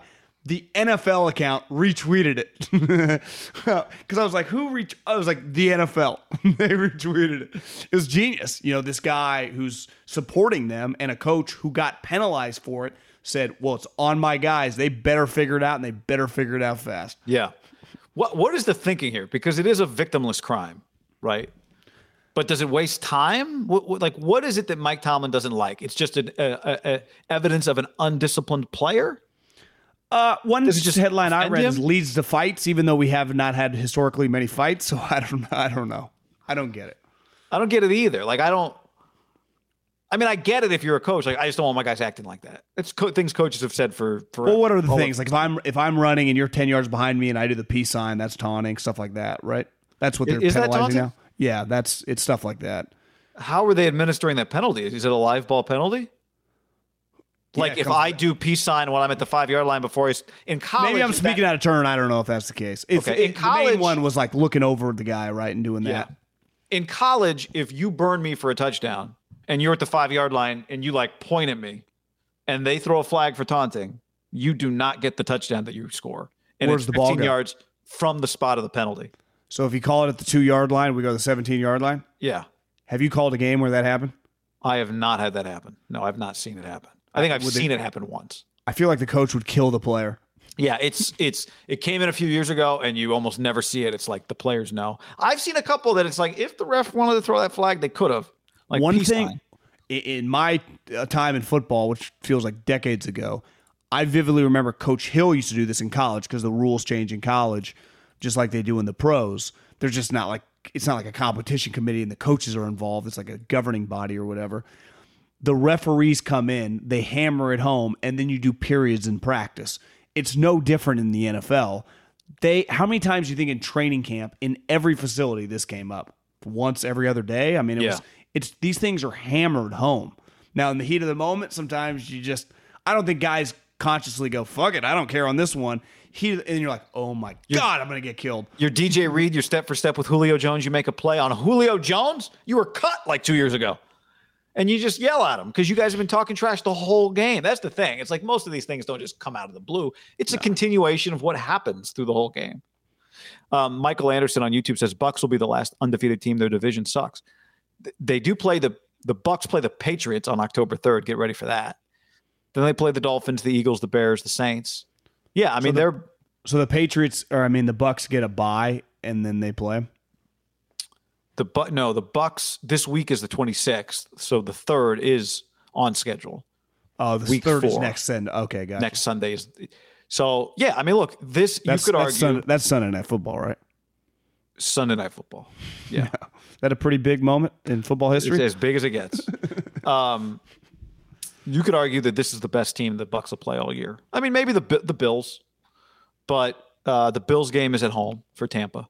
You could argue this really might not influence home field because the Bucs are going to be able to rack up wins while the Rams are battling it out with Seattle, the Niners, and Arizona. Right. They're like, oh, we get I guess the Panthers, we'll see tonight, could be okay, but they're not on the Bucs level. The Saints, I saw a great meme. It was like it was a tombstone, and it said Jameis's MVP candidacy, and it was like week 1 - week 2. R.I.P. R.I.P. That's pretty good. That was good. I think it had the specific dates, of the two games, but it was like, that's a good one. All right. Before we get to Justin Herbert, John, let's tell the people about Manscaped.com. Promo code HAM right now. Manscaped.com, promo code HAM. Get you 20% off and free shipping. No one wants to see a mess down there. And here's the thing. That's why they created the Lawnmower 2.0, the Lawnmower 3.0, and now they have the Lawnmower 4.0. And the performance package, as you see here if you're watching on YouTube and if you're listening, we've told you all about it. The Lawnmower 4.0, the best of that they've ever created. It's got, didn't you say a wireless charging ability? That's right. I mean, I know that's humanly possible, but I mean, it just shows you technology. Well, you dock it. That's what Manscaped is operating under. And then also the nose hair trimmer that comes in this package. Guy got sent one. I got sent one. We both got nose hairs. Older you get, it feels like the longer they get. And you do not want to use tweezers. You use the nose hair and they go away. So you can shave your man region, your balls, and you can trim your nose hairs all in one in one operation, all because of Manscaped.com. Promo code HAM, 20% off, free shipping. No big deal. Lawnmower 4.0, John, has a 4,000K LED spotlight, okay? So when you're escaping prison and you're in the tunnel, you're like, I'm about to reintroduce myself to the world. I can't come out here all bushy. Let me clean up before I hit the river and wade my way through the sewage. Whatever the circumstances are, though, a little stealth trimming. Manscaped.com. Promo code HAM. Unlock your confidence. As always, use the right tools for the job. With Manscaped, 20% off and free shipping. Go get it. ButcherBox.com/ham and another special deal. Free for a year. You get salmon, chicken breast, or steak tips in every order for a year, plus an additional $20 off right now at butcherbox.com/ham. Been telling you about it for years. Been eating it for years on a regular basis. Easily find high quality meat and seafood you can trust. 100% grass-fed beef, free-range organic chicken, pork raised crate-free and wild-caught seafood. Always be prepared with meat in the freezer when you get butcherbox.com/ham delivered right to your doorstep with free shipping. ButcherBox is offering you free for a year plus an additional $20 off either salmon, chicken breast, or steak tips in every order for free. Sign up today at butcherbox.com/ham and use the code HAM to choose your free offer for a year plus get $20 off your first order. What's up, everybody? It's your old friend, John Middlecoff. I'm here to tell you about our friends at Game Time. Here's what I need you to do. Go to your smartphone, download a little app called Game Time. Baseball season's in full swing. Oracle Park. Been there a million times. Never doesn't live up to the hype. Go get yourself some garlic fries, a brewski, maybe some ice cream. They have very good Ghirardelli ice cream there. And when you do that, promo code HAM. So download the Game Time app. Your first pair of tickets, promo code HAM, H-A-M, save $20. The A's, only going to be in the Bay Area for the rest of this season. You probably can basically go for free. Just buy a pair of tickets to any baseball game. They also have comedy shows if you want to check one of those out, or concerts. Game Time app, promo code HAM, save yourself $20.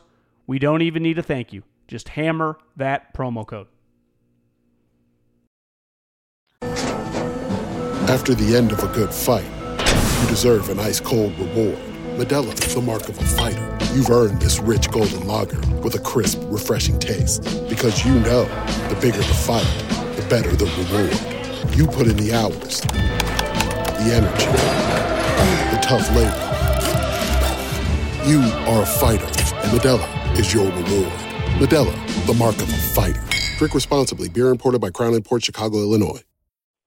You have one unheard message. Hi, I was calling Current, the influencer marketing platform, but I think I just got redirected to a bunch of people listening to a podcast.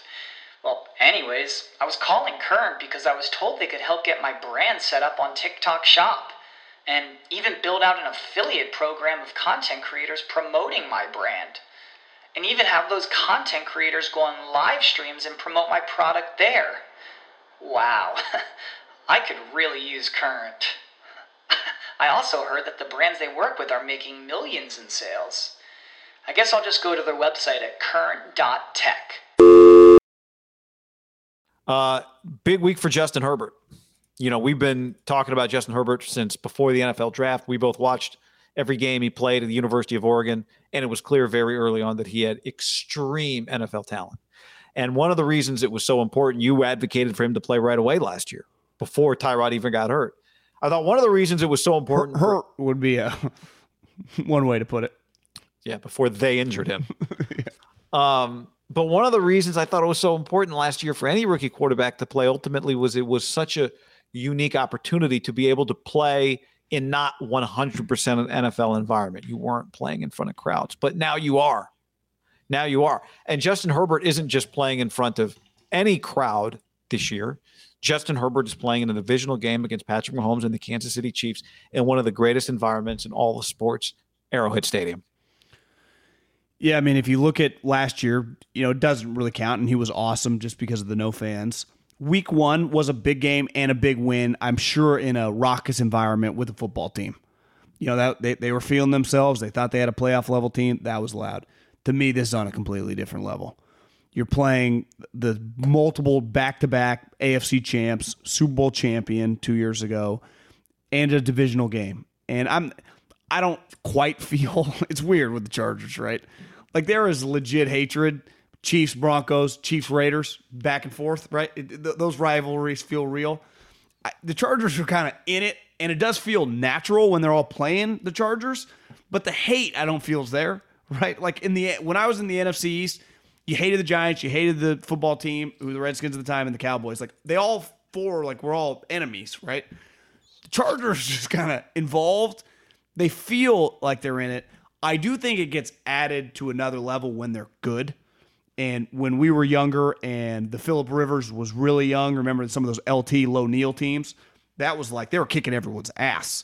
When they're bad, no one really, just like, oh, let them be. Let's do fun Chargers, cool little powder blues.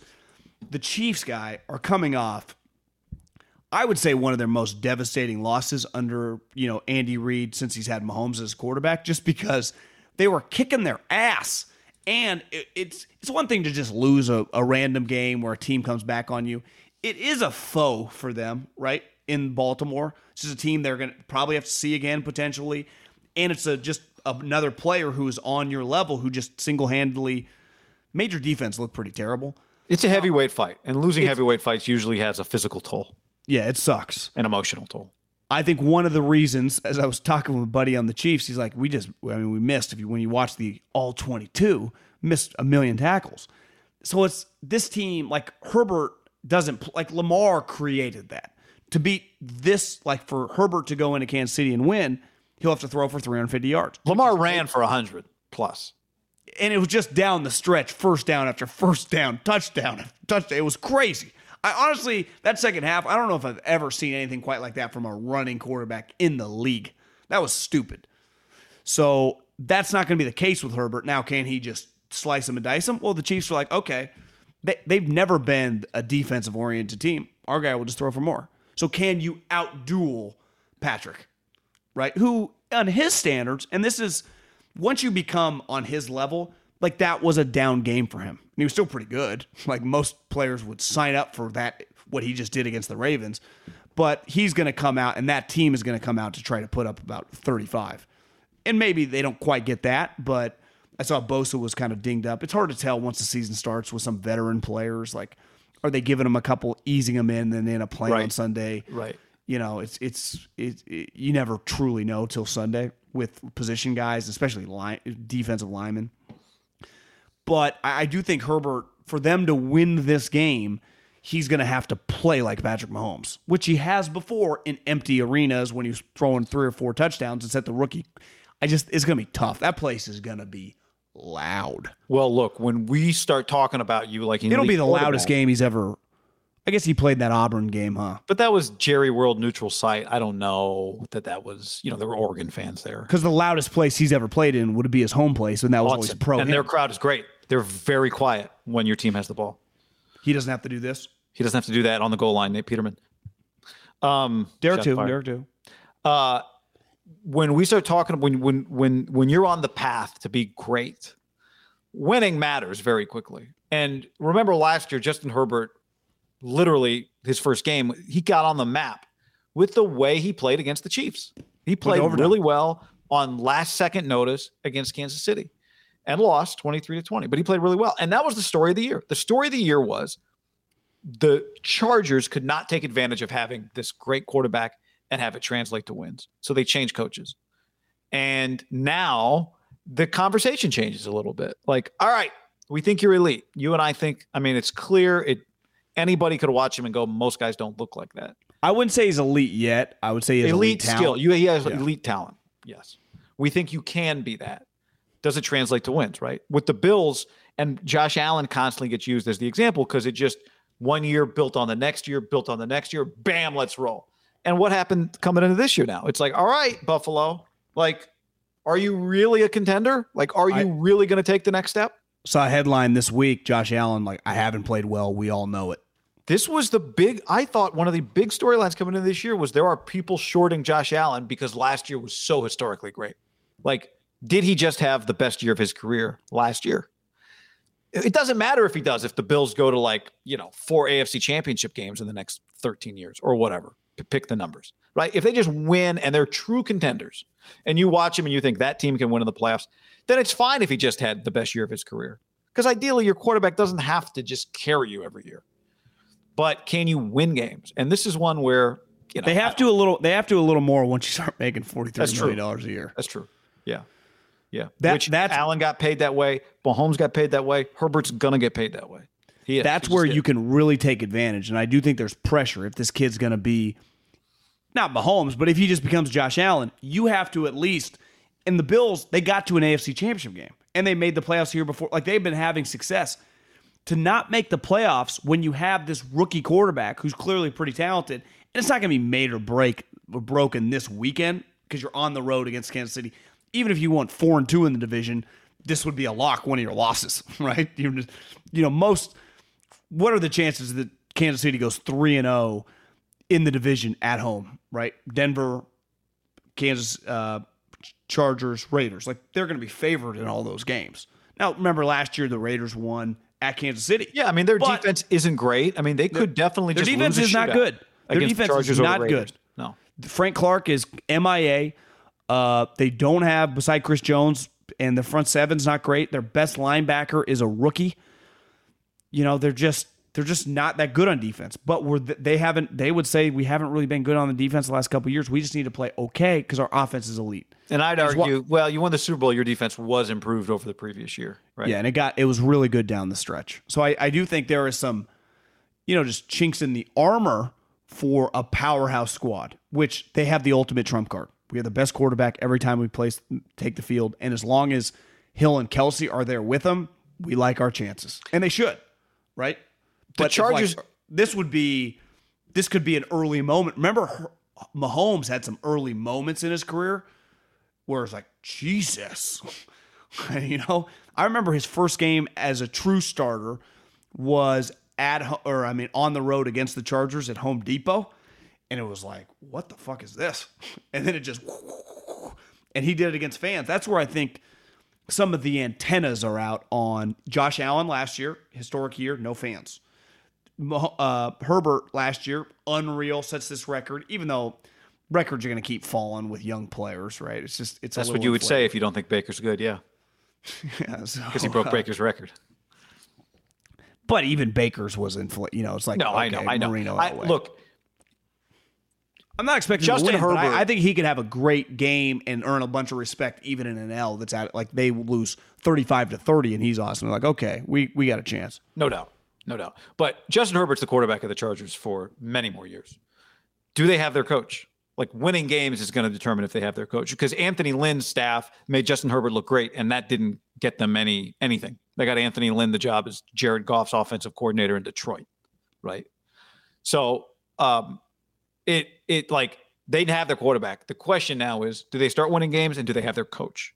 The Browns, credit to Baker, he fought through the muck to get to Kevin Stefanski. Now they got it figured out, right?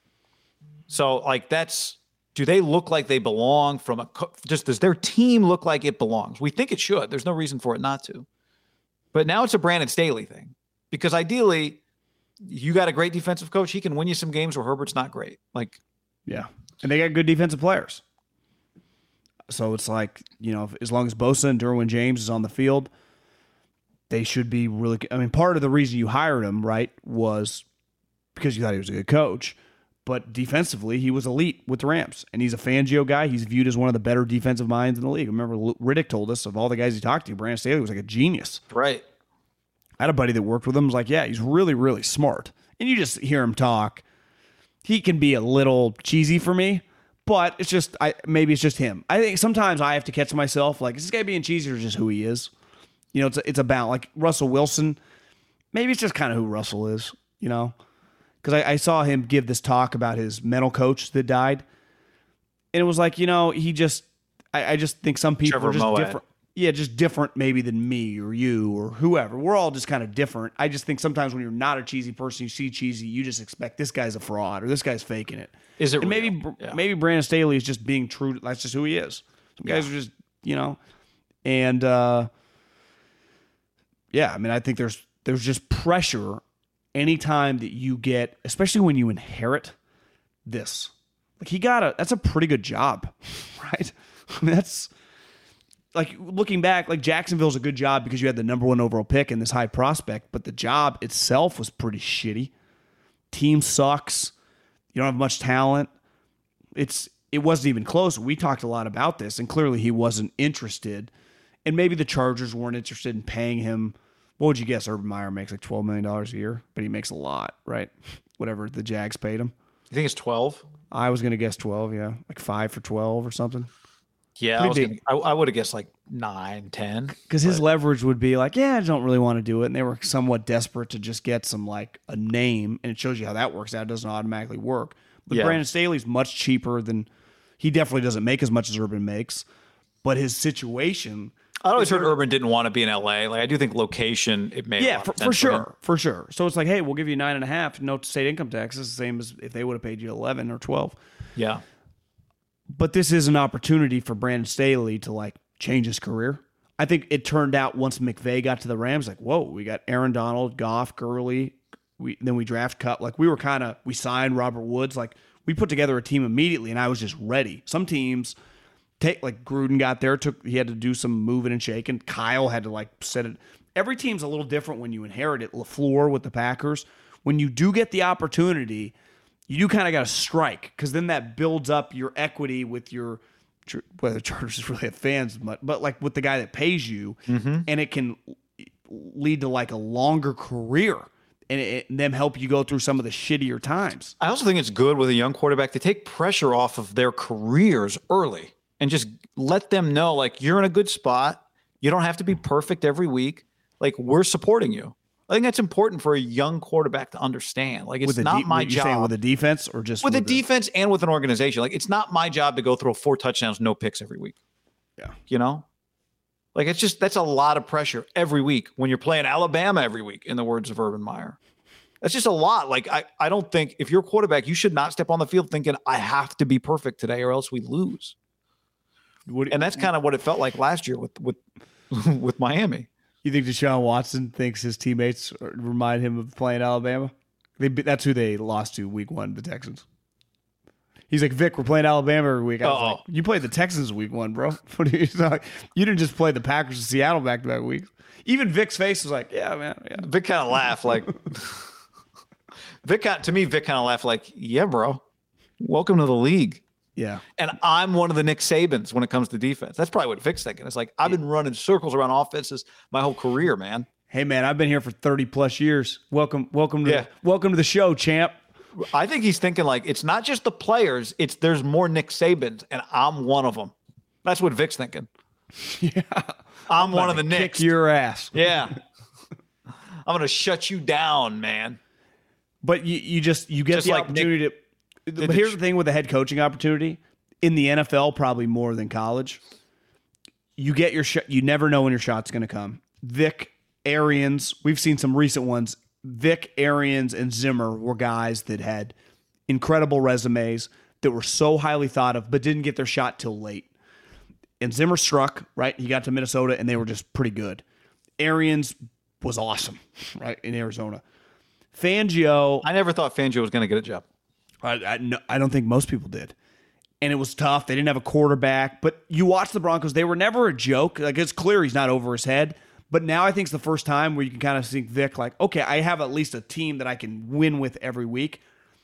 Brandon, you will get looked down upon if you screw this up because people are going to go, that's a pretty good situation. Look back at Mark Jackson. Remember when he got fired and Joe was like, there are 200 people in this building? They literally had 200 employees, and he said everyone hated him. It was like, that's not a good sign.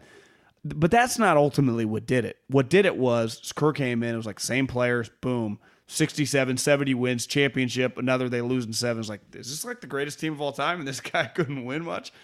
And it was a reflection of you. And he has this opportunity. And who knows, maybe this team's overrated or whatever. But I think most people in the league would be like, that's a pretty good chance. Like yeah. And not to necessarily, he has to win this week with Herbert, but, to go 10, like you miss the playoffs, but you better be 10-7 and miss the playoffs, right?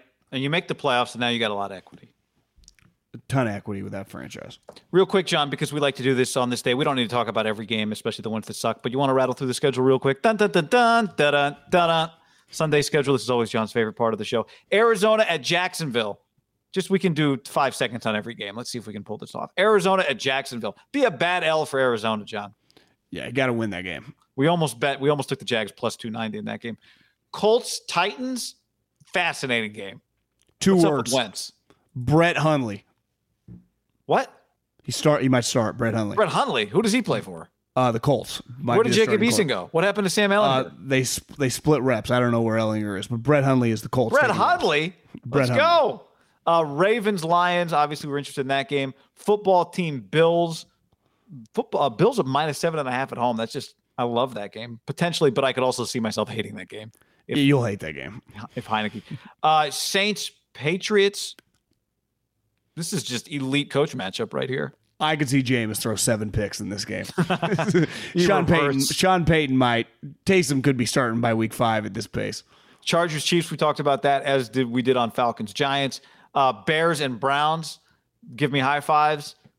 Justin Fields making his starting debut. I hope he survives. Myles Garrett is going to be chasing him, guy, and I don't think they can block him. Bengals, Steelers. Bengals are +3 in this game. Is Roethlisberger playing? Is Roethlisberger? I mean, he's injured. He hates his offensive coordinator. Who knows? Those games have always been pretty solid games. Dolphins, Raiders, we talked about. Jets, Broncos, we talked about. Bucks, Rams, we talked about. Seahawks, Vikings. This game, it was Minnesota +2 when we talked about it a couple days ago. When we started the podcast an hour and 40 minutes ago, it was Minnesota +1.5. Now it's Minnesota +1. I could see the final score of this game being like 42-38. The over is clearly pretty high. I think there are going to be some fireworks there. Feels like a game the Seahawks should win. Going to feel like a major gut punch if Seattle comes up. Both teams had gut punch losses last week.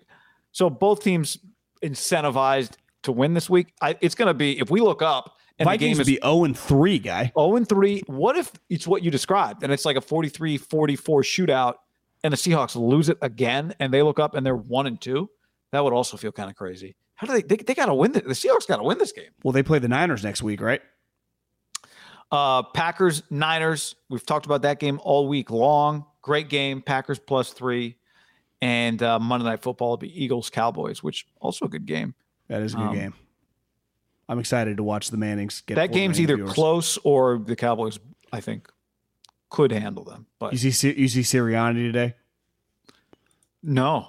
He wore a shirt. I think he had him printed. Beat Dallas. And a lot of people were tweeting like this is like kind of collegiate, and his take was like, this is something I heard a lot about. There's a big rivalry, like we're going to take it really seriously. It's a little collegiate, but I give him credit. He's a lot. Who, like, does he just have somebody in the office, you think?